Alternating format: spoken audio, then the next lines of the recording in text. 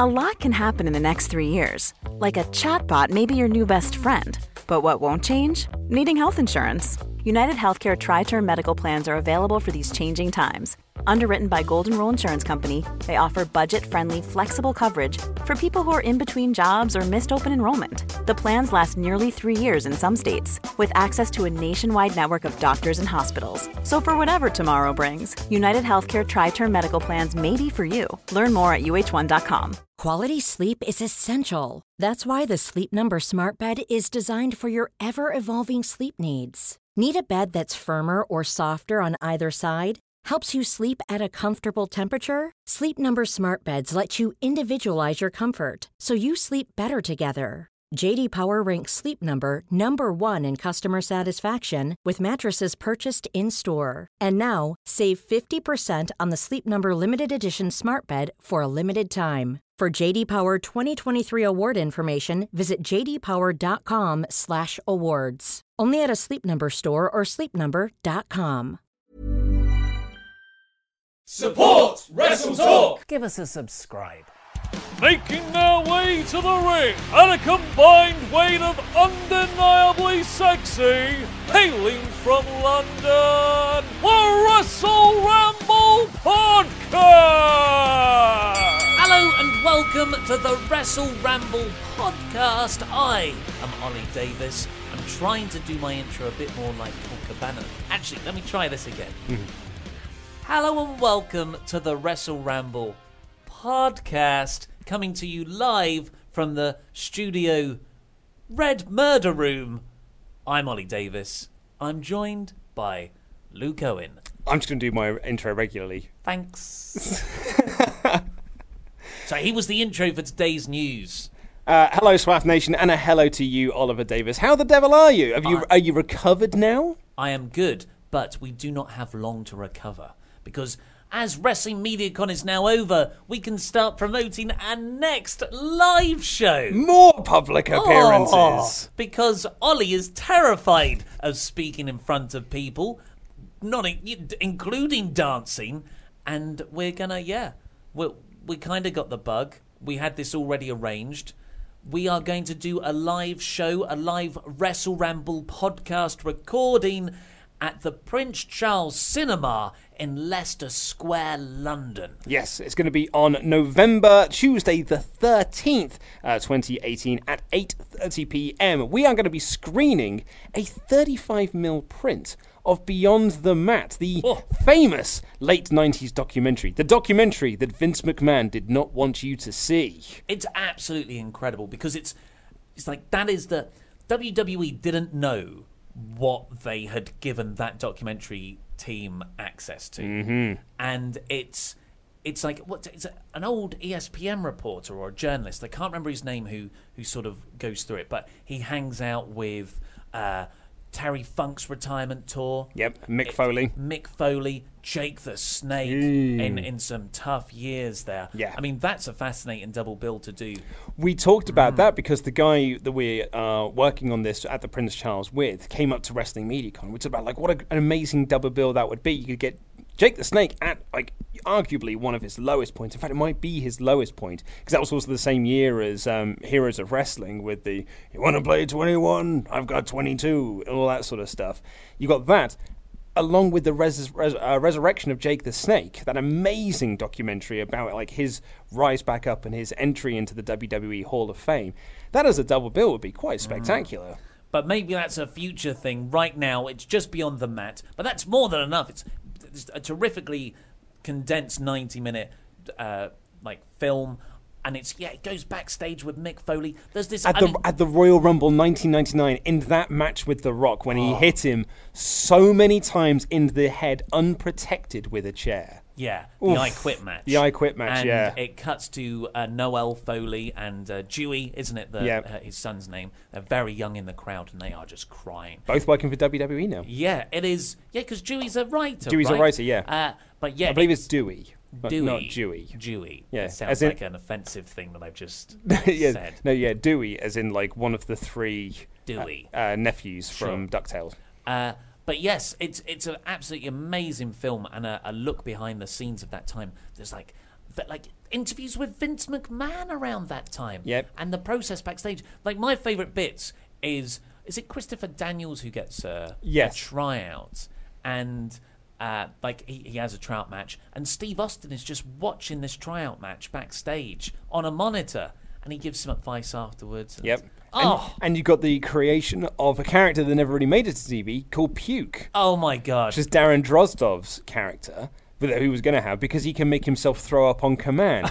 And you've got Vince McMahon in his office trying to get this lad to throw up in his office, going puke, puke, puke. So if you've already seen it, which I imagine a large portion of our listener base would have done, like if you haven't seen it, definitely come along because it's an amazing film.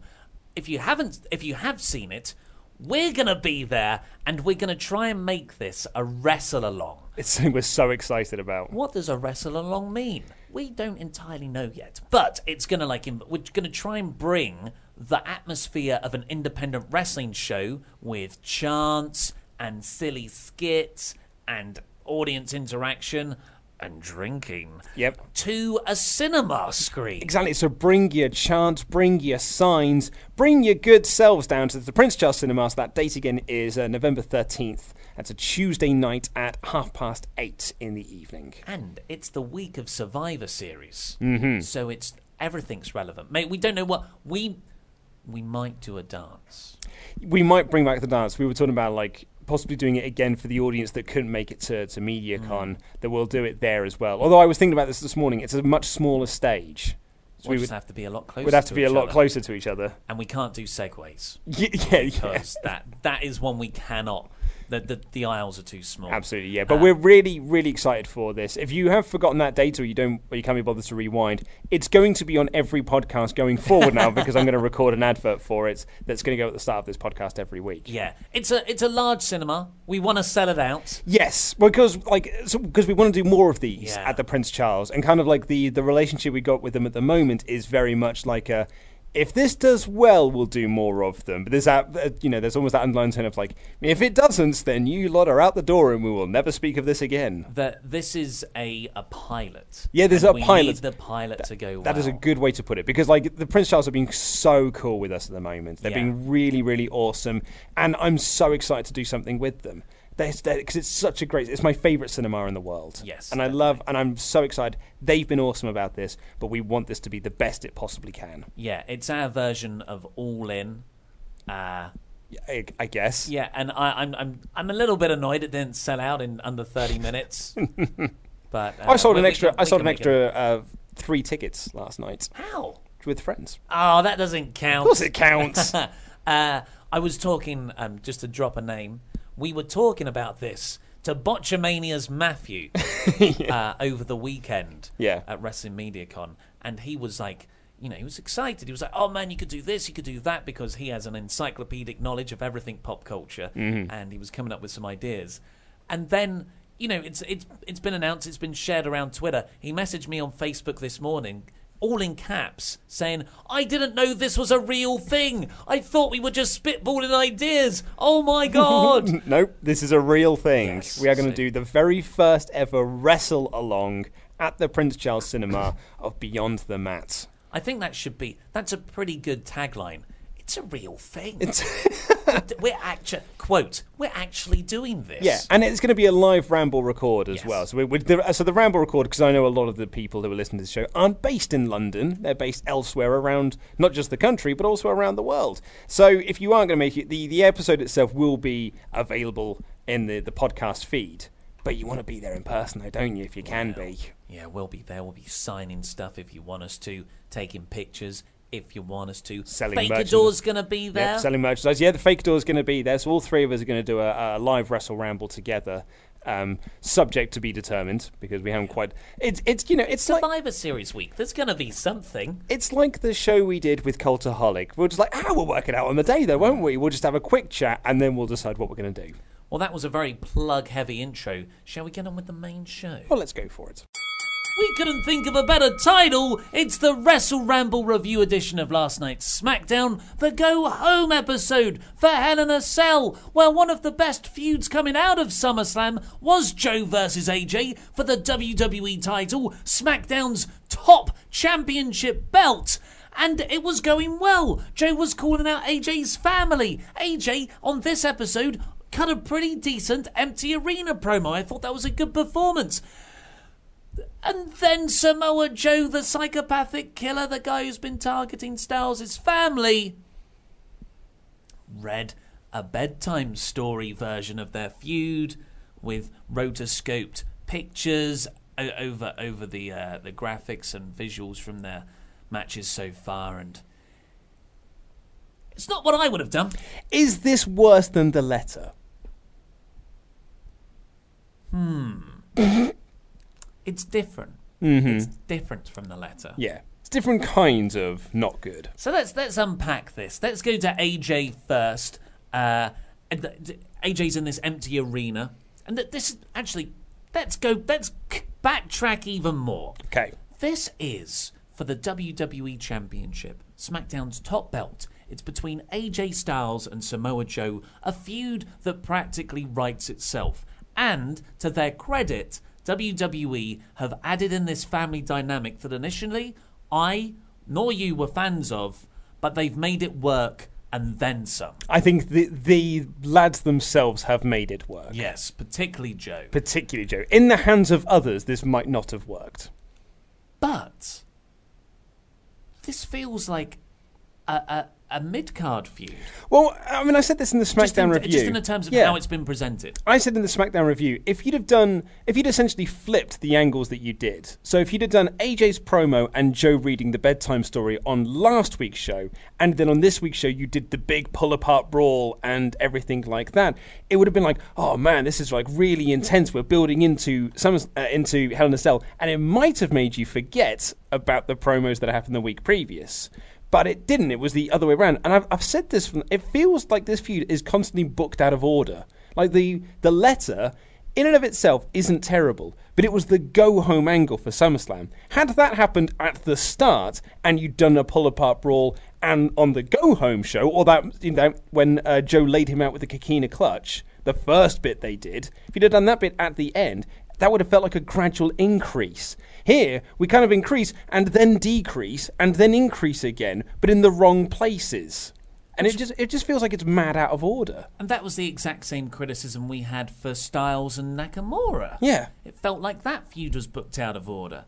It is a shame because this should be one of the real big featured matches on the card. I think this and Lynch and Charlotte, there's a reason to put them in the cage inside Hell in a Cell. And I know, that makes deep down me sick because this is actually only Lynch and Charlotte's first singles encounter of their storyline, and it's only AJ and Joe's second. Yeah. So really, in the grand scheme of things, Hell in a Cell matches should be used right at the end. But comparatively, for the rest of the matches on SmackDown, they should be getting, if you're going to have a Hell in a Cell match, it should be one of those two, not Hardy and Jeff. And again, we talked about this in the Raw review yesterday, but Super Showdown has really hampered the booking. And the same thing happened with Greatest Royal Rumble, where it was like, we need to get through some of these pay-per-views so we can get past Super Showdown and then we can move on to another pay-per-view.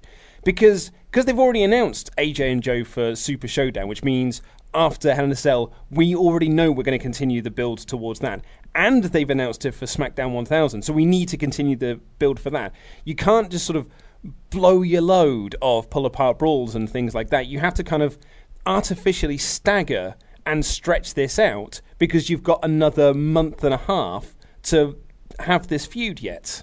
And I think that's why you've ended up with it all feeling a bit out of order and things like Joe reading out a children's story or a bedtime story because they're sat in the writer's room going like, we've got another 8 weeks of TV to write around this. What are we going to do? I don't know, a children's book? But it feels like SmackDown is treating this feud, which is a good feud. We like the feud. We like the people involved. We like the motivation behind Joe and AJ. But it's never been treated with the seriousness it deserves.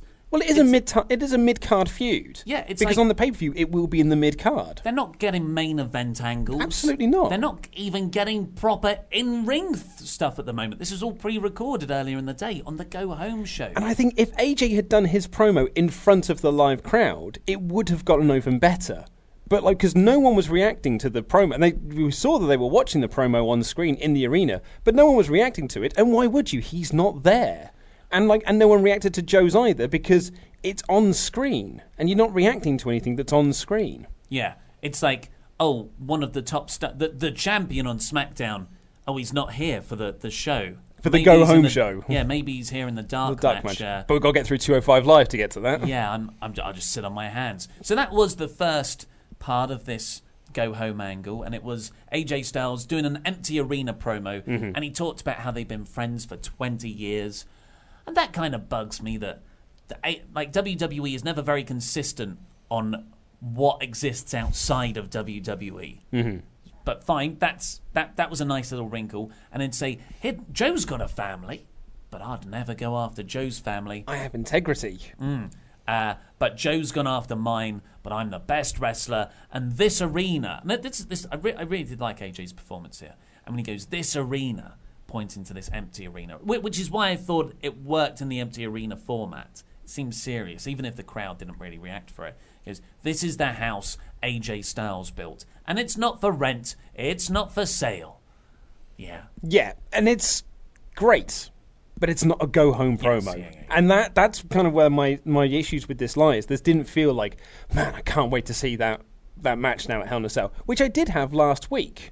After that angle last week, I was like, damn, I'm really looking forward to that now. But now I'm like, I mean, it's going to be mid-card. I've been told that I don't really need to care about it, I suppose. And AJ's feuds since winning the belt have never really felt like the main event of SmackDown.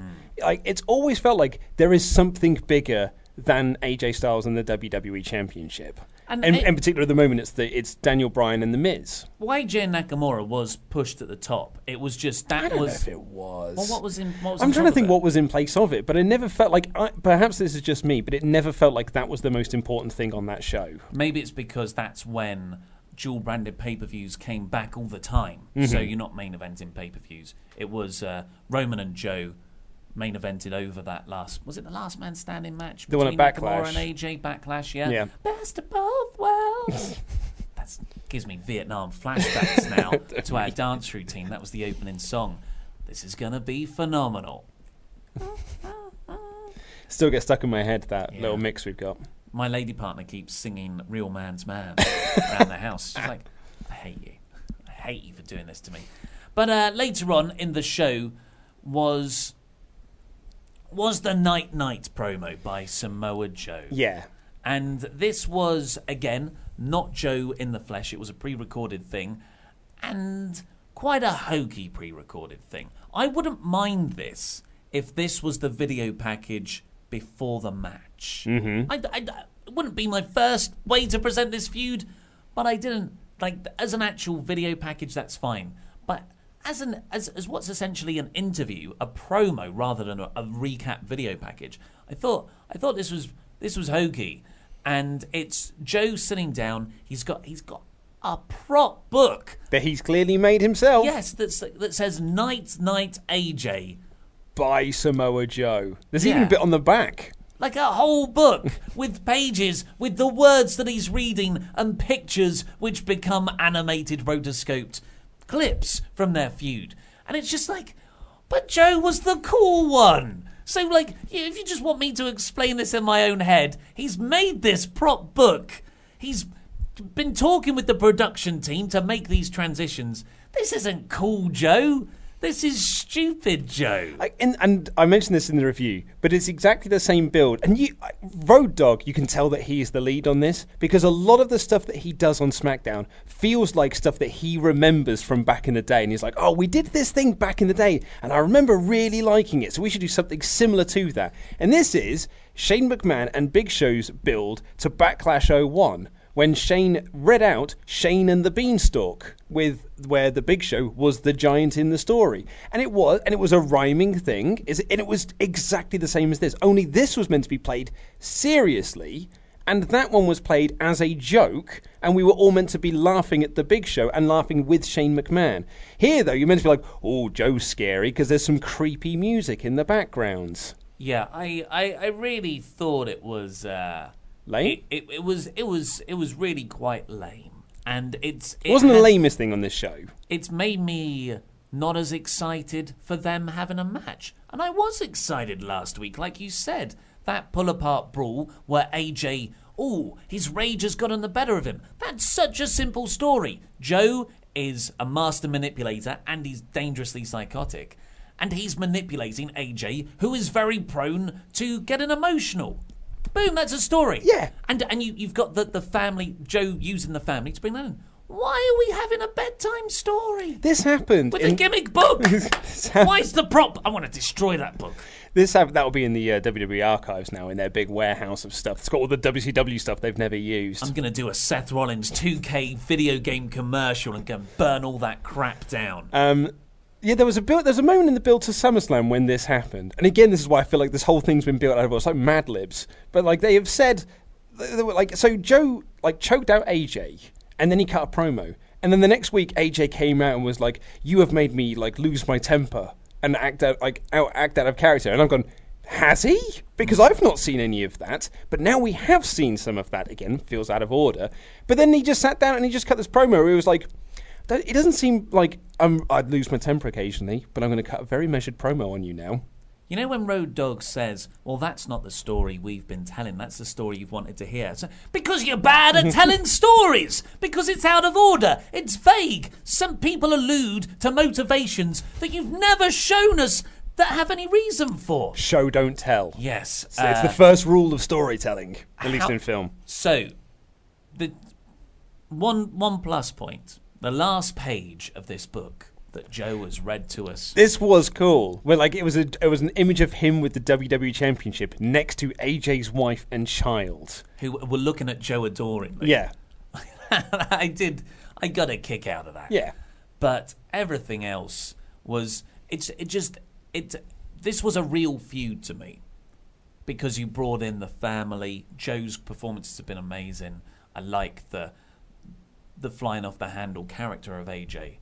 And all this just said, it's a fake thing, remember? Well, yeah, I mean, as I said to you, like, and I've said on the show, from SummerSlam, the only things I've really seen is the Joe and AJ match, and I saw the triple threats between Becky, Charlotte, and Carmella. Those are the two things I've actually seen from the show. And AJ Joe, and I was like, this is really cool. And it was AJ flying off the handle, and it was really intense, and I was like, man, this is stepping up another gear.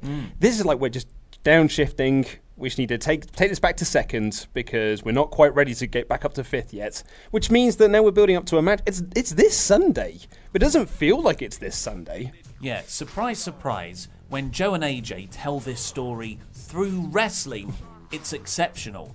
When it's left to WWE promos and skits, it's damaging. Diggity dog. Diggity dog.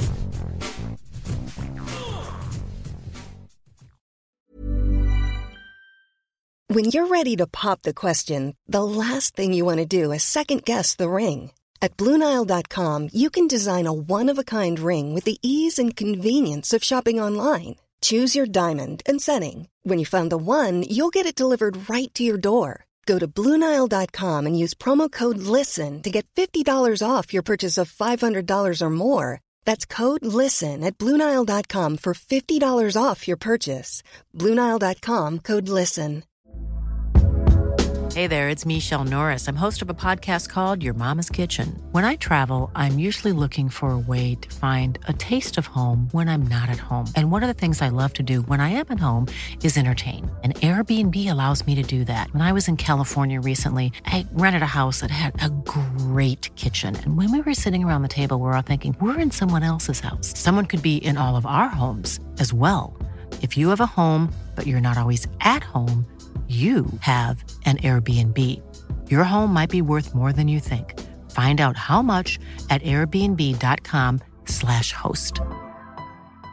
Quality sleep is essential. That's why the Sleep Number Smart Bed is designed for your ever-evolving sleep needs. Need a bed that's firmer or softer on either side? Helps you sleep at a comfortable temperature? Sleep Number Smart Beds let you individualize your comfort so you sleep better together. J.D. Power ranks Sleep Number number 1 in customer satisfaction with mattresses purchased in-store. And now, save 50% on the Sleep Number Limited Edition Smart Bed for a limited time. For J.D. Power 2023 award information, visit jdpower.com/awards. Only at a Sleep Number store or sleepnumber.com. Hi, I'm Daniel, founder of Pretty Litter. Did you know cats tend to hide symptoms of sickness and pain? I learned this the hard way after losing my cat, Gingy. So I created Pretty Litter, a health monitoring litter that helps detect early signs of illness by changing colors, saving you money and potentially your cat's life. Pretty Litter is veterinarian developed, and it's the easiest way to keep tabs on your fur baby's health right at home. Go to prettylitter.com and use code ACAST for 20% off your first order and a free cat toy. Terms and conditions apply. See site for details.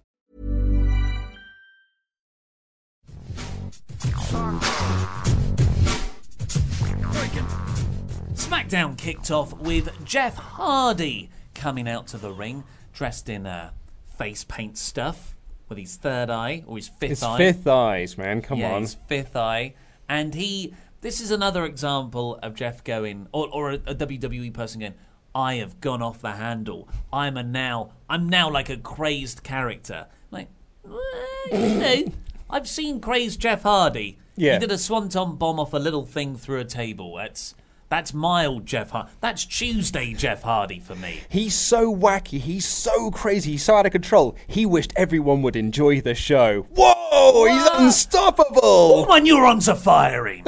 So yeah, he's getting over. Well, he's saying all this stuff that's really rings hollow to us who have been paying attention to the last couple of weeks. And he says, I'm gonna face Randy Orton at this Sunday, and I'll make the Viper fade away and classify him as obsolete, which got a slight sing-along. A from the slight, TNA fans. very slight. The crowd were pretty dead, and Jeff has a unique style of promo. It's not my cup of tea. Mm-hmm. And sort of like anecdotally there, didn't seem to be the entire crowd's cup of tea either. But I would certainly say so. But I'm still a mark for Jeff Hardy. So every time he comes out, I'm like, sweet, Hardy's here. Well, no one's ever said... I have got this, 1999, 2000 love for Jeff Hardy that apparently will just never die. Well, and it shouldn't either, because no one's going, wow, that classic Jeff Hardy promo that I remember from my youth. No. They're all... Because he got over for his wrestling. Yeah. And being an enigma. He's a charismatic enigma. What takes away an enigmatic presence talking like a goofball?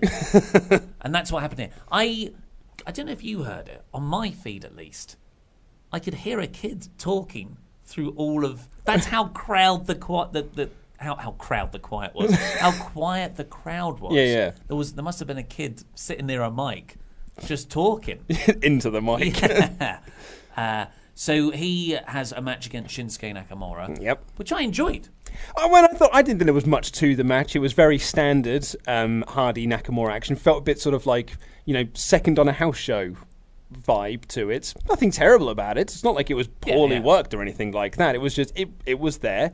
My only sort of real, and at the end of it was a DQ. Randy comes out of nowhere and crushes Jeff, and then he hits him with a chair, and Jeff fights back and stands tall. Nakamura just, Thanos into nowhere.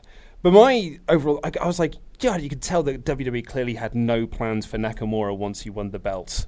Because why isn't this a three-way feud? Remember when this first started and we were like, this is going to be an amazing three-way feud between Nakamura, Hardy and Orton over the United States Championship. That's something a bit different. The three of them fighting and you can do different variations of the matches. That's going to be really cool. Nakamura hasn't factored into it at all. He's been the third wheel to this. And I know a few people say the third wheels are good because it makes a trike. But that's not the point. I think he's the fifth wheel. He's the fifth wheel. He's the fifth eye. Yeah, he's the fifth eye in the scenario. Fifth wheel. But it hasn't really worked. And why doesn't Nakamura have a feud? Why doesn't he have a match this coming Sunday? Why isn't the belt being defended? Why is there no one on SmackDown who's like, I want to be United States champion, apart from R-Truth, and he's now distracted by something else? Yeah. Not the longest attention span, R-Truth, nor Carmella, who wants losing her title belt. Maybe that's why they're a good act together. Yeah. She's no longer interested in it. I totally agree about all the Nakamura stuff. It's just crazy that Nakamura plus the United States title hasn't got him a storyline or a match at Hell in a Cell. Nothing. And, I'm not saying I want more matches on dual-branded pay-per-views. I just want the best guys to be booked with titles in meaningful feuds. Well, here's the thing I would say about WWE. They have got a large roster of wrestlers at the moment. A large roster of wrestlers that you can kind of like trade in and out. You can do things, you can do this. But what they've done is they've announced for Super Showdown the same matches we're going to have at Hell in a Cell and we're going to have at SmackDown 1000. And none of them involve Nakamura. Like, switch people around, put them in different things. One of the benefits of NXT shows, with the exception of Ciampa and Gargano, they've always had a different lineup. It's always been different people going for the titles. That's why they always feel fresh. It's different people trying to beat Velveteen Dream. It's always these like different feuds and setups. Whereas here, it's like it's the same match over and over and over again ad infinitum until you've reached the end of it, and then you're like, cool, now we'll just do the same matches again, but for the next 3 months. Yeah, totally. But I did enjoy the end part where, because it protects. I thought Nakamura was going to lose. Jeff gets the upper hand, Twist of Fate goes up for the Swanton Bomb, gonna hit the Swanton Bomb. I'm like, oh, Jeff's got the pay-per-view match this Sunday. He's gonna beat Nakamura. Oh, I don't like that. But Randy Orton pushes him off the top rope and beats him down with a chair a bit. But then Jeff comes back and, hits Orton with stuff of his own, hits the Swanton Bomb, sends him packing. I liked it. I thought it made me excited for Randy Jeff. Nakamura was protected. And, yeah, this was like a half-hour segment in total. Yeah, in total, yeah. It went long, went through 2 commercial breaks.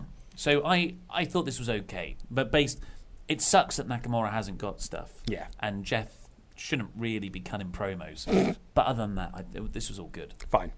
Miz and Maurice had an interview backstage. Next, promoting... With the new interviewee? Interviewer, yes. Sorry, I do apologise. Isn't she the ring announcer from for NXT? That's who I thought it was. Kayla, I think her name is. Kayla Braxton? Oh, that sounds familiar. I don't know. It just came out of my head. I don't know. I've never seen her before. Yeah, I think it's her. I've got like a random WWE name generator. Braxton. McGillicuddy. She's interviewing Maurice, promoting the main event of Maurice and Brie Bella. It will be her first singles match in 7 years. Wow. Cool. That shows what a great wrestler she is. Well, she had a great line here where she did say that it took Brian 3 years to return to the ring, but it only took me 5 months after giving birth. That was a good line. That is badass. Yeah, and Miz said that Brie had to return to fight Brian's battles. Good stuff. Good heel work by Miz and Maurice. Surprise, surprise. Miz and Maurice are a great act. Yeah. Then we got the AJ Styles Empty Arena promo. Then we got a recap of Charlotte and Becky's split-screen interview thing last week. And Charlotte does an interview backstage that she wants competition. Even though she's got a match against Becky this Sunday, she wants competition now. And, yeah, they're still trying to go for Charlotte as a babyface. I've seen a few people theorise they're going to do a double turn at Hell in a Cell, which isn't out of the realms of possibility. I think that would work very well. It's the one feud where you could definitely do it at the moment. Yeah, and that's why she's going to face Sonya Deville now. So Sonya and Charlotte, I thought, they work really well together. Yeah, Charlotte wrestled in a T-shirt, oddly. It was a Connor's Cure T-shirt. Is that what it was? Yeah, I'm pretty sure. Because heel or face, you're going to put over the charity. Which is, it's fine, but you want to start using this as angles. Sonya should rip off the shirt, tear it. Well, they sell it online, heat. Don't they? That's the whole thing. It's an auction thing. But I thought you wore it as like an auction thing. You wore it down to the ring, and then you take it off, and that's the auction. No. You want that sweat. You want to smell it afterwards. Oh, yes. Oh, yeah. Yeah. That is going to get a certain type of fan is going to spend more on a used Charlotte shirt than just a regular Charlotte shirt. Yeah. That's very true. There was a couple of nice spots here where Charlotte did the moonsault and Deville got the knees up, and then she locked in a really good-looking triangle, actually, and Charlotte powerbombed her. I think she was meant to powerbomb her back into the ropes and then spin it round, but she was out of position and just powerbombed her neck first into the ropes. Yeah, like the second rope as well. Yeah, God, it looked like it sucked. And then she hit a normal powerbomb. And then she nearly fell over trying to put on the figure eight. So I called it an average match in the review. Yeah, I think that's fine. But I love this. This was my favourite thing on the show. By leaps and bounds, this was my favourite thing on the show. So Charlotte gets out of the ring. She's celebrating with people, and I'm like, okay, come on, where's the Becky run-in now? And she's posing with a few people. I'm like, where's it going to come from? And she stops and takes a selfie with some like girls in the crowd, and I was like, where's it going to happen? And then Chris Jericho grabs her hair, and he's wearing a lucha mask. Pentagon Junior. No, it's not. No, it was actually Chris Jericho dressed as Becky Lynch, dressed as a brunette woman with glasses on. It was a very good disguise. It was. I didn't recognise her. I genuinely popped. I was like, oh my God, it's Becky Lynch. I thought this was wicked. That's how good an actor she is. Absolutely. She can act her face differently. Yeah. They, on our Discord, someone has shared a GIF of their friend at the show. And you know when Charlotte's walking around ringside and she's high-fiving you, he completely ghosts her. Like, he's not even looking at her. He's, like, looking past her. Aww. He didn't even... I don't think he realised she was walking up to him. He was distracted by something else. She's, like, high-fiving all these fans, and he's just there going... just looking at something else. It's quite funny, really. I can't believe I'm going to say this. But this is because we are, we're one with the SWAF Nation. We share stuff. I had a weird dream about Charlotte last night. Uh-oh. I know. This sounds like a safe for the podcast, but we're doing the main show. This is hot off the back of the dream where Paige was my girlfriend. Nothing these are nothing sexy, these dreams. They were just like, we're just hanging out. And we're in a relationship. It's weird. And this one, like, me and Charlotte was somewhere with other people, and then we walked down the road to get some crisps or something from a shop, and we were talking, and she just held my hand. Oh, and that was it. And now, like, I don't know, I just feel like I like Charlotte a bit more. You can't shake the dream, and when you see those, Were any of the crisps gonna be good? Woo! Actually, that would have... that's the second SmackDown female wrestler who I've dreamed about being in a relationship in a platonic way. Nothing, no naughtiness here. Fair enough, mate. There you go. You do you. So this angle, Becky jumps over, great surprise, gets her in the disarmer on the ramp. Charlotte's screaming, a really good selling of it, I thought, and then Becky just walks off. I thought. That was such a good angle that they should have kind of extended that out a while. I think that should have been one of the bits where Becky goes up to leave, then comes back down, puts it in again. Yep. People are trying to pull her off. This is a crazy, badass Becky again. Yeah, I could have definitely gone for that, yeah. But she did walk backstage, and she said that she was going to break Charlotte's arm once she takes the title. Yeah. Which I like that as well, because that's not like I'm going to break her arm and then take the title. It's like, no, I'm going to win the belt and then break her arm. Yeah. Nice. Then we got the Night AJ bedtime story for that feud. Then we got Rusev Day versus The Bar. Fun match. Yeah, it was a fun little match. There was a really... So they had this thing, because the New Day... And you could tell they were going to be doing commentary later on, because there was this massive tarpaulin over another commentary desk. And or a sheet, I should say. And so the New Day are out there on their pancake commentary table. Someone did send me a tweet saying, like, how many pancakes are wasted? Like, just setting up that table. No, they're all eaten. By Big E. Shoot love pancakes. So there's all so they're out there, and then Kofi Kingston cuts back, like he throws it to backstage area where they're going to have an interviewer do something with The Bar, but it's Kofi Kingston dressed up like an interviewer essentially doing the his name escapes me now. It's Eddie Murphy's favourite comedian. Richard Pryor. It's Richard Pryor doing an impression of a white guy. Yeah. And it's what they did at Raw 1000. No, Raw 25, wasn't it? Yeah, they do it a lot whenever they do that voice. They do the Richard Pryor voice. And it's him he's doing this sort of like David Attenborough style thing where he's watching The Bar in their natural habitat, and then he throws back to the commentary table, and they're like, well, that was a great report. And I'm like, where Kofi Kingston sat. I was like, we wasted TV time on this. No, I mean, it was fun, but at the same time, we weren't building to them versus The Bar. I just thought it was. I thought it was fun. It was wacky fun. I think Xavier Woods, or like one of them, was like, "This will be funny. Should we do it? Yeah. Can we do it? Okay, we can do it. Cool." Well, one of the things I like about the New Day is they don't feel like they're written by WWE. They feel like they're written by themselves. And that's why it works. And that's why they're genuinely good at what they do. And like Big E, this whole match is mixing batter. He's like just pouring stuff in and making up this gross looking batter. And you got Corey Graves of commentary going like, it smells so bad over there. Like, it's really funny. It's really good stuff. So I'm worried there's a hypocrisy here because, I just said the Samoa Joe thing with the bedtime story makes it feel fake, and that was a real thing. And here I am. This is clearly fake. Praising a very fake thing because Kofi is in these two places at the same time. I would argue it depends on the character. It's a case-by-case basis. New Day are comedy characters. Yeah. So it works for them.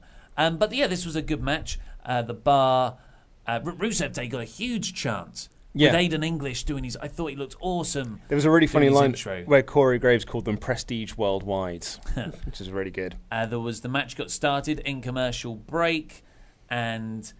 Yep, English is worked over a lot. Key to this match, there was the finish when Sheamus was set up to do the bro kick, and Aiden English pushed Rusev out of the way so he could take the bro kick, and that allowed Rusev to hit the match kick and get the win. So Rusev Day won. They're now going on to go for the tag team titles at Hell in a Cell. Yeah, great stuff, because this is all about Aiden English trying to redeem himself in the eyes of Rusev, and it's worked to the point now where they've got a tag team title show, which is going to make Rusev's betrayal of Aiden English all the more dastardly, which is likely going to happen at Hell in a Cell at this point. No, oh totally. Not remember Johnny Gargano and Tommaso Ciampa. This is the exact same time they did that when he took the ladder shot. No, we need a longer period of time. No, don't do that to me.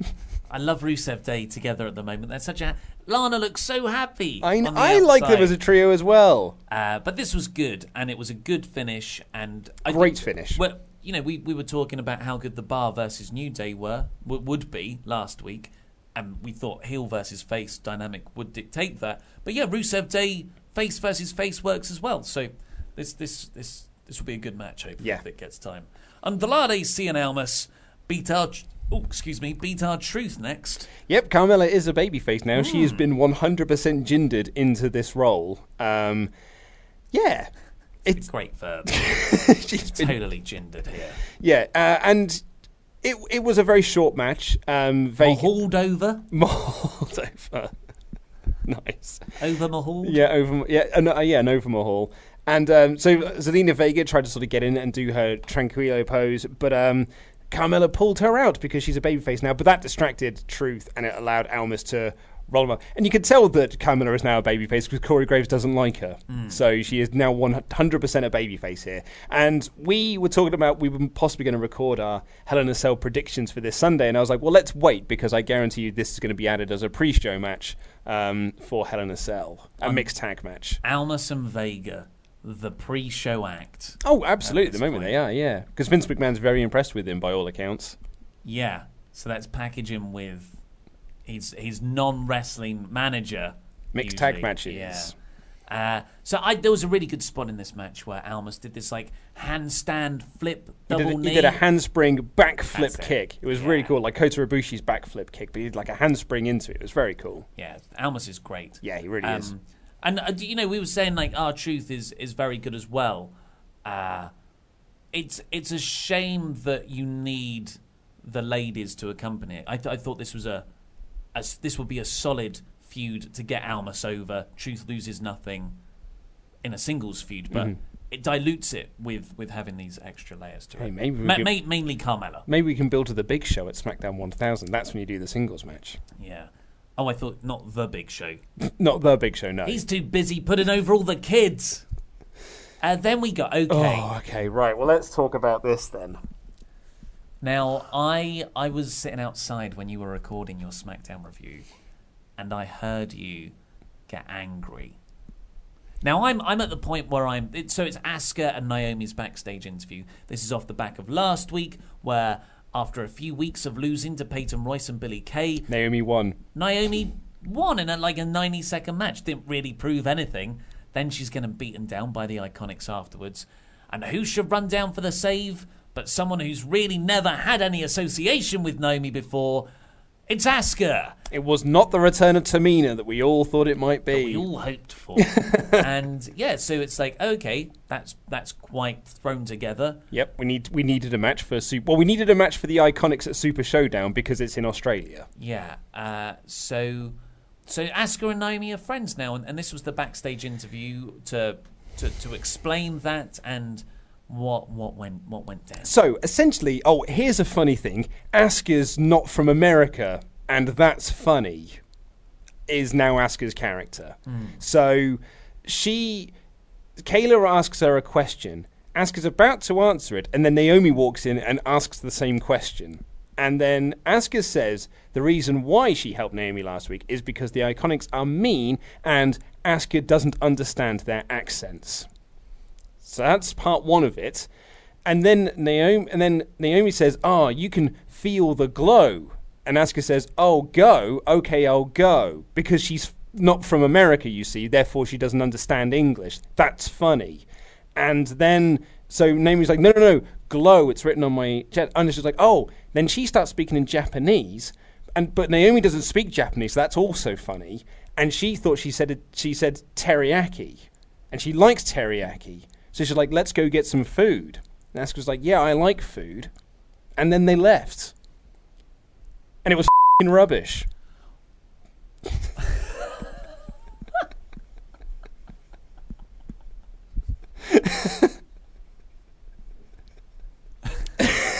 Luke caught me non-aware with that. Yeah. You didn't like it that much? Oh, I thought it made Asuka so lame. Like as I said in the reviews, like she's gone from the undefeated Empress of Tomorrow, the longest reigning NXT Women's Champion, to the winner of the Royal Rumble, the first ever Women's Royal Rumble, till this like almost main event level WrestleMania match, this big WrestleMania attraction, to now she's doing skits about the fact that she's Japanese and therefore don't speak English good. Like it's really, really awful. We met some really lovely chaps over the weekend. What was their podcast called? Five Moves of Doom. And one of them had only gotten into wrestling at WrestleMania 34. And he was like, I just fell in love with Nakamura and Asuka. And I was like, you like Japanese culture by any chance? And then I looked at him. I was like, that's why your hair's that colour. Yeah. It's got green on one side and sort of that pink colour on top, like Asuka's hair. I wonder how long that's going to last if this continues. So when Asuka was in NXT, I bought an Asuka T-shirt. It was from when she won the NXT Championship, Women's Championship from Bayley at that WrestleMania weekend match they had, because it was awesome. And I was just so into Asuka at the time. I was like, man, I want to have an Asuka T-shirt. So I bought an Asuka T-shirt. It's gotten to the point now where I'd be embarrassed to wear that T-shirt because she is so lame. Like, this is the lamest thing. I didn't like it at all. No. So, of course, just to point out, Asuka is one of the best workers in the company. Yeah. Male or female. Absolutely. This is all how she's been booked. Yes. I've written here, Asuka is awesomely kawaii here. She is a bit kawaii, yeah. And it did get a few sniggers from the crowd.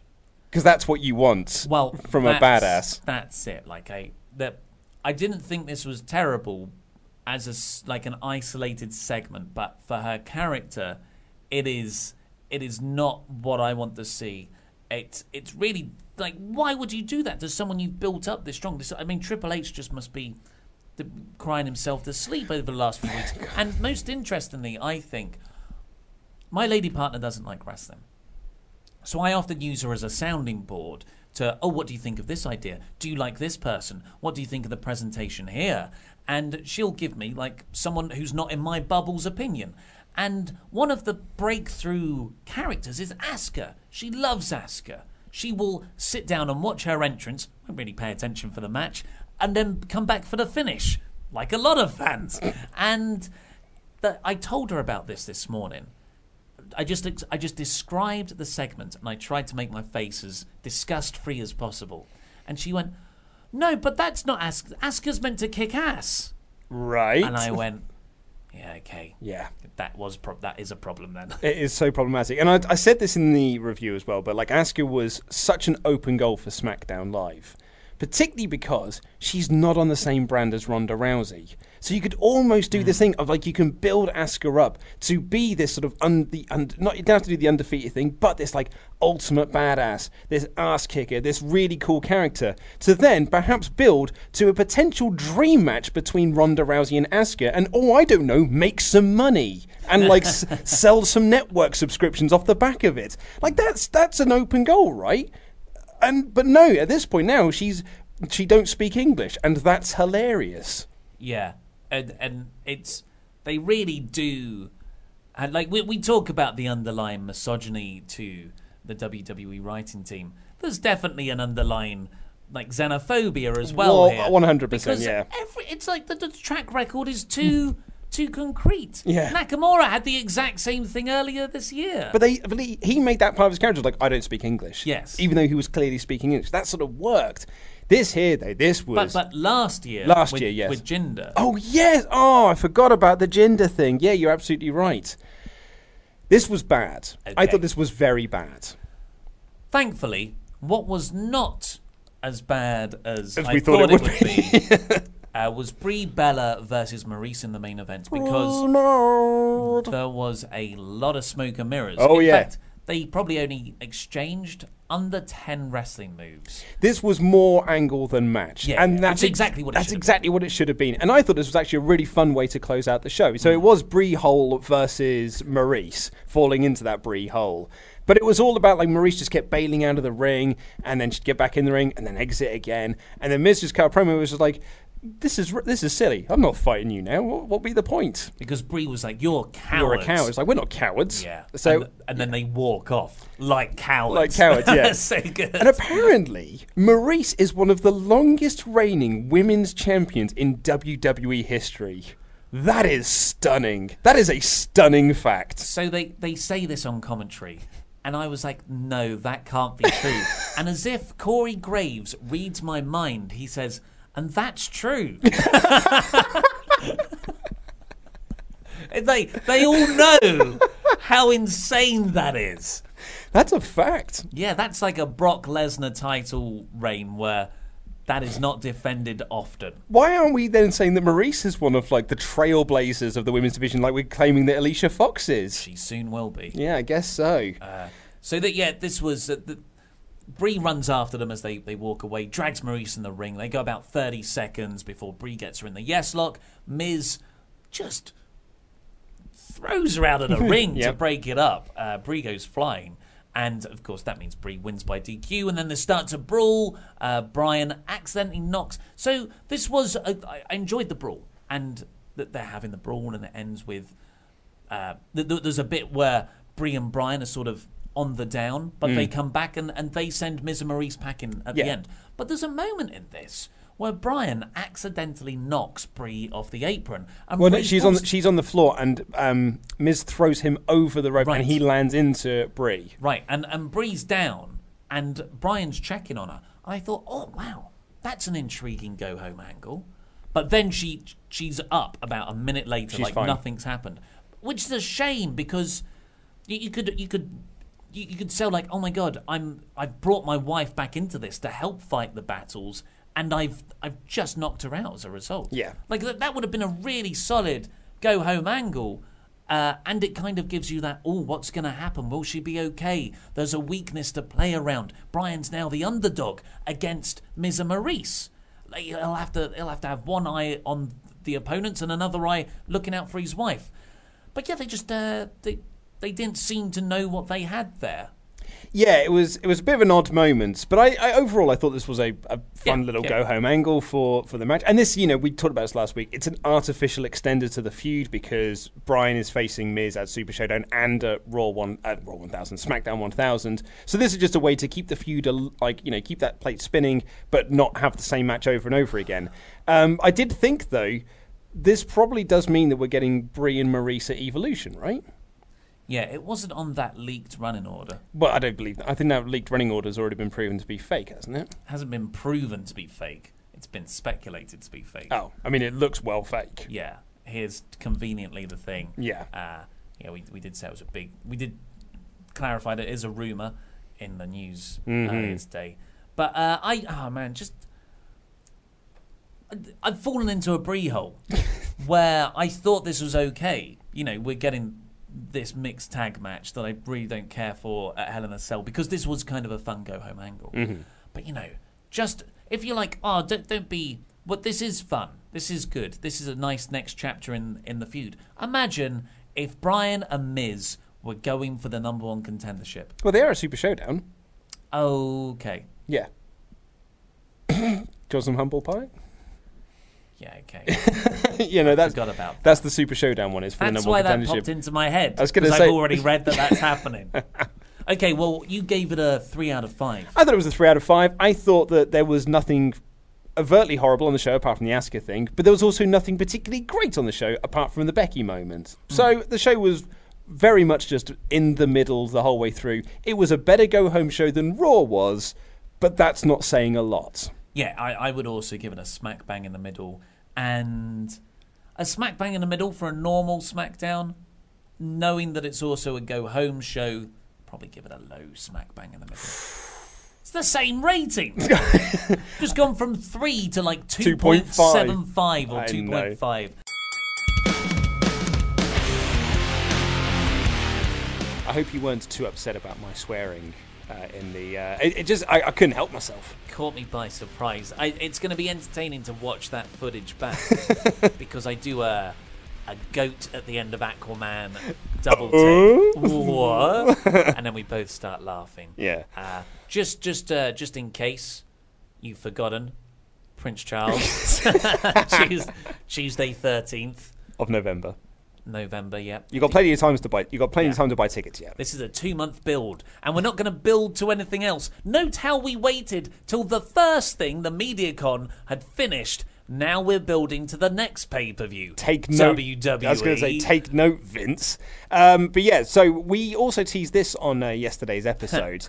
A couple of the more stories from Wrestling MediaCon, in particular, when we went to go film something with Impact Young's Su Yung. Impact Young. Impact Wrestling Su Yung. I did think to myself, I was like, I think I've said Young twice there. Impact Wrestling Su Yung. So this was Laurie's idea. We were trying to come up with some bespoke content for each wrestler we could get, and we knew we could do something with Su Yung.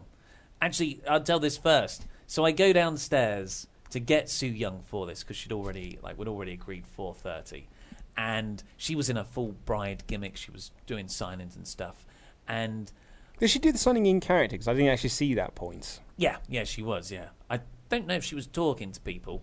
But anyway, so Rich Swann before this has just been running around. You know, there's the clip of him running over to us. There's a clip of him with the live band doing Triple H's entrance.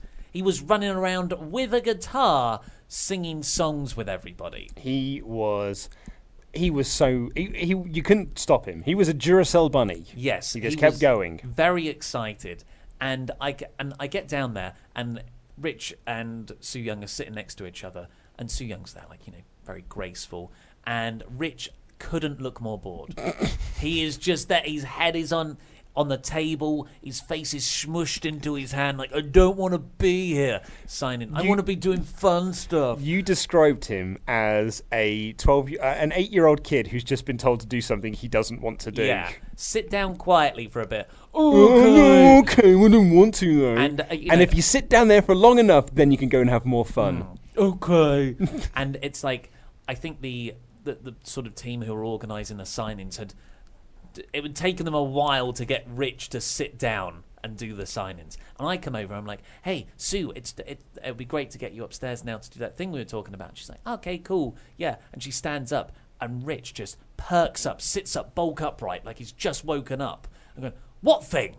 I was like, oh, we're just going to record this like makeup thing. Actually, Rich, do you want to do something? And he went, yeah. And I said, like a sing-along thing, because you were playing the guitar earlier. And he was like, yeah, I do. And before I didn't even finish the sentence, he already had the guitar, and he was running out from behind the table to join us. And the lady who was organising the whole area goes, no, Rich, we need you to do signage. He goes, oh, I'm already gone. Nope. Just run off. And then, like, we were upstairs in this cantina bar that we were talking about yesterday. And it was very happy Rich Swann again because he wasn't there doing signings. He was doing something that, hey, I get to do whatever I want to do. I'm sure he loves signing. I'm sure he does as well. It's yeah, the sitting down part that he's probably got an issue with. And he just wanted to talk about the songs we were going to sing along. But anyway, so yeah, the Sue Young thing. So Laurie had this idea that we could do a makeup tutorial with Sue Young where she like sort of applies the makeup. And then she turned to us and said like, I could mist you at the end. And Laurie went, you could what now? And I went like, mist you. I was like Tajiri used to do. And he was like, okay. That sounds like it could be fun. She was like, yeah, it will be fun. And she was like, but don't worry though, it comes off. Yeah. Like it's fine, you know, it's gimmick. Sure. We are convinced this was a rib. So we filmed this and like Sue like sort of applies like a base layer to him straight away. You can watch the video. You can watch the video of it, yeah. And then she like gets fully into character and she starts sort of smearing it across. And then she mists him. And it's really funny. It's a good mist. Like she does a really good misting. And he goes down and we sort of sell it and everything like that. The video came out really, really well. It's really funny. I was immediately on hand with a like roll of blue towels and some D12. That mist went so far. It went over the other end of the bar and on the floor behind that. She did well. Me and Sue Young were right. She's a pro. She knows this mist is going to go everywhere. She was down there with me, squirting and cleaning it up right away. Yeah, it was really funny. But then, so Laurie's there. He's got makeup on his face, but he's also got this red mist on his face as well. And my favourite moment of this, though, was when Sue was just like, oh, just use my dress to wipe your face. Because her dress is already covered in like dried blood and things like, or dried mist and stuff. So he was like, and I said to Laura, I was like, your face print is now going to be on every episode of Impact going forward when she does new tapings. It's a shame that it doesn't just look like Laurie's face. With a, like that bit in Forrest Gump, like when he turns down his face and it's the smiley one. So Sue, I think helps him out with some proper makeup remover, and then just like, and then just wash the rest off in the toilet. So Fakador does that, and he comes and meets us, and he has a red face. He has not quite washed it off. He's just pushed it round. Yeah, and it's now gone further across his. Sorry about that. It's now gone further around his face. And he's a red-headed gentleman anyway. Mm-hmm. So that big bushy red beard popped. And it only made his red face appear redder, and his hands were red. And I would describe Laurie's resting face as mildly annoyed. Mm-hmm. You know, it's not that he is mildly annoyed. That's just the way his face looks. So for it to be bright red at the same time made it. It was so funny. Our boss could not stop laughing. Yeah. He, at any opportunity he could get, he was making fun of it. He was like, have you just run somewhere? You look a little bit flush, mate. You all right? Are you sorry, Laurie, are you angry about something? Particularly in the bar later on. Because he came down, he was wearing a Sue Young t-shirt. This is Laurie. He came down wearing his Sue Young t-shirt because Sue felt so bad for him that she thought she might have wrecked one of his t-shirts and his jeans, that she gave him some free merchandise. But there was a point during the filming where I was like, this is really funny. And there was a part of me that thought, I wish I'd have done that, because I think it had been really funny to do. But afterwards, seeing how red Laurie's face was and how difficult it was for him to get off, because it wasn't all the way off on Sunday after he'd had a shower. No, 2 showers. 2 showers, that I was like, yeah, I'm glad it wasn't me, actually. I'm glad that I was going to film something with Sami Callihan that unfortunately didn't come to pass. Yeah. Well, me and my lady partner were looking at... Well, she was looking at that photo of Wanderolly near the... With Jushin Thunder Liger. It's my favourite photo ever. Yeah, and she said, you know, because I haven't gone to the gym for 2.5 months. Mm-hmm. I was a bit of a fitness guy, but now ever since Italy and pizza, I've kind of lost interest. Yeah. Trying to get back on it, but so I've withered away somewhat. However, this completely coincidentally, we did a workout video with Moose where Moose does makes me do essentially, I guess, around 50 reps of shoulder presses, bench presses, and bicep curls. An hour before we did the dance. I am convinced that gave my arms a pump, and they look okay. They look all right, mate. They look okay. Yeah, but I think your arms look all right anyway. My arms are my best part, apparently. Is that what it is? My hairy arms. When I was talking to Dave, so many names dropped. this, but just indulge us because Yeah. we met all of our favourite wrestlers over the weekend. David Starr, I talked to him. I got an intro with him, and I said to him, just weirdly at the end, I didn't really know what to say to him, and I was still kind of high from the performance. I said, "I'm a hairy man too." And then he looked at me and he went, "Yeah," and I went, and that's why I like you, because it's like I can empathise.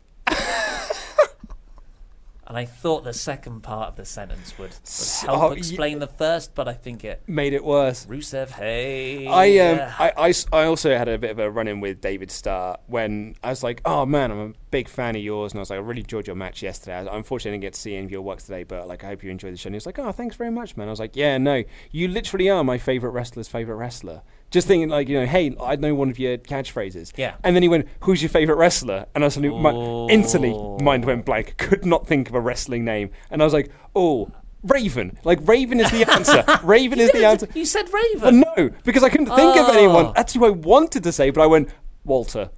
Which is true, because Walter is one of my favourite wrestlers. And then he paused, and it's probably worked out well because he paused and went, "Yeah, I am his favourite wrestler." Very good. It was just very good. Anyway, I'm sure there are plenty more stories of us. Oh, don't say that, because there'll be people who go like, "I'm so sick of hearing about MediaCon. Read out some agony arts. Read out some poetry corners." We'll get to those on Saturday. Yeah. Smoke Joe had a poetry corner submission this week. Yes, yeah. I mean, yeah, crap poetry submissions. We can make a new version of it. And just before we get out of here, Tuesday the 13th of November, Prince Charles Cinema, Leicester Square, London. It's the place that hosts all those amazing screenings of The Room. We were actually going to do this screening in September, but unfortunately we're not bigger than The Room. And which is fair enough. And they were like, they're a draw. They said that exactly is. They sell out all of those screenings. So actually, let's be like The Room. Let's see if we can be as popular as Tommy Wiseau and Greg Sestero, and we can sell out The Room. Yeah, that's be better than the sing-along Pitch Perfect that I went to, which was a generous 80 people upstairs. Oh! I was about to say, did it sell out? Because upstairs it's like 150 people, I think. Downstairs it's 300. Isn't it 350? I thought it was 300. Oh God, we've got so many tickets to sell. Well, if I'm right, we've got less than you thought. Yes, hopefully. Yeah. All right. Cool. Take us home, Luke. Okay, well, that's all we've got time for. Thank you very much for listening, as always. Check out the YouTube channel if you don't. Find us on Facebook, follow us on Twitter, all that sort of good stuff. Subscribe on the podcast, leave a review, leave a rating and review. Helps us boost up in the ratings for Coming For Your Pritchard, etc., etc. We'll be back on Saturday with the magazine show and the WOS review, so please do keep an eye out for those. Until then, I'll see you later. I love you. Goodbye.